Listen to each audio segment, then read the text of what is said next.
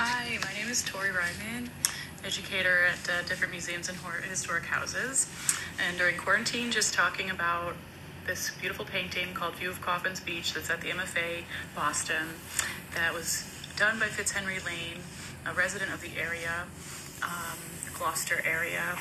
And he was using this camera lucida where you peer into this device much like a camera obscura, except that the image is right side up, so you can copy what's far off in front of you, in his case the coastline of Gloucester or Maine, and copy it right onto your paper and a pencil and then paint around it, which is how he did that. He also had a disability which limited his mobility, but despite that achieved great heights, literally, figuratively, very popular in the painting world, popular in the medical community because he sold his paintings to local physicians that then spoke well of him in the community and bought more paintings in the Gloucester area. But also, literally, because he's climbing to the top of the sailboats that he was painting and would paint at that vantage point. So he had a very interesting perspective.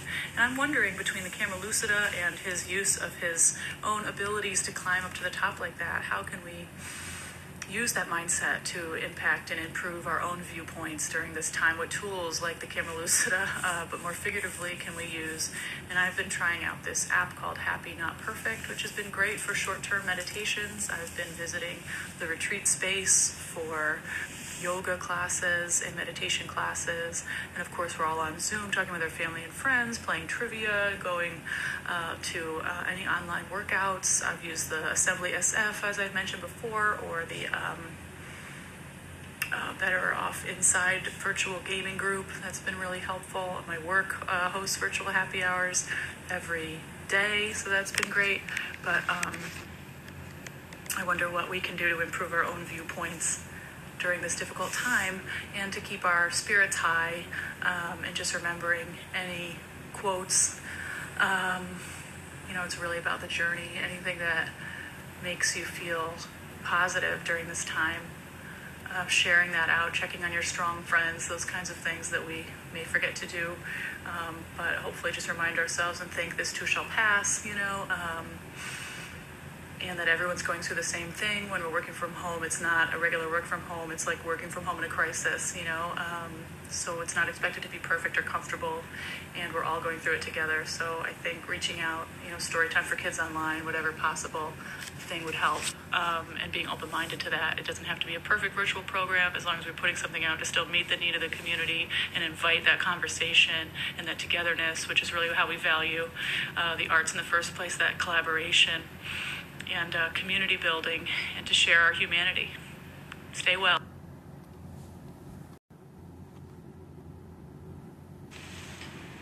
Hi, this is Tori.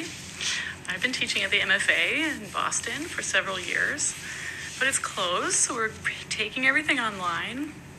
And if you've been there, when you walk in that Huntington entrance from the train, you see this gorgeous staircase, and you walk all the way upstairs, and you can see the gorgeous John Singer Sargent murals made at the beginning of the museum's building when it was built in Fenway. As you know, it was first built in Copley, but when it was built later in the Fenway area, the murals were one of the first things commissioned, but one of the last things finished right before John Singer Sargent's death.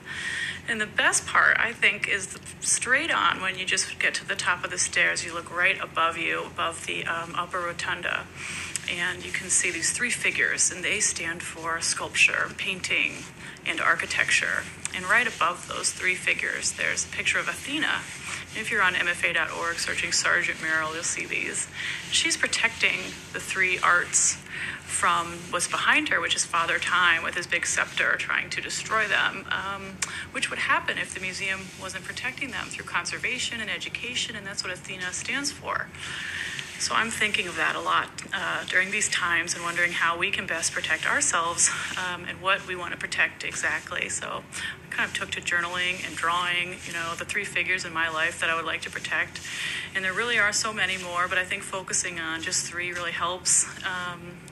And one would be the arts and culture and creativity and I would do that through going to mfa.org, going to the Isabella Stewart Gardner Museum website, the ICA website, all the virtual tours that you can find.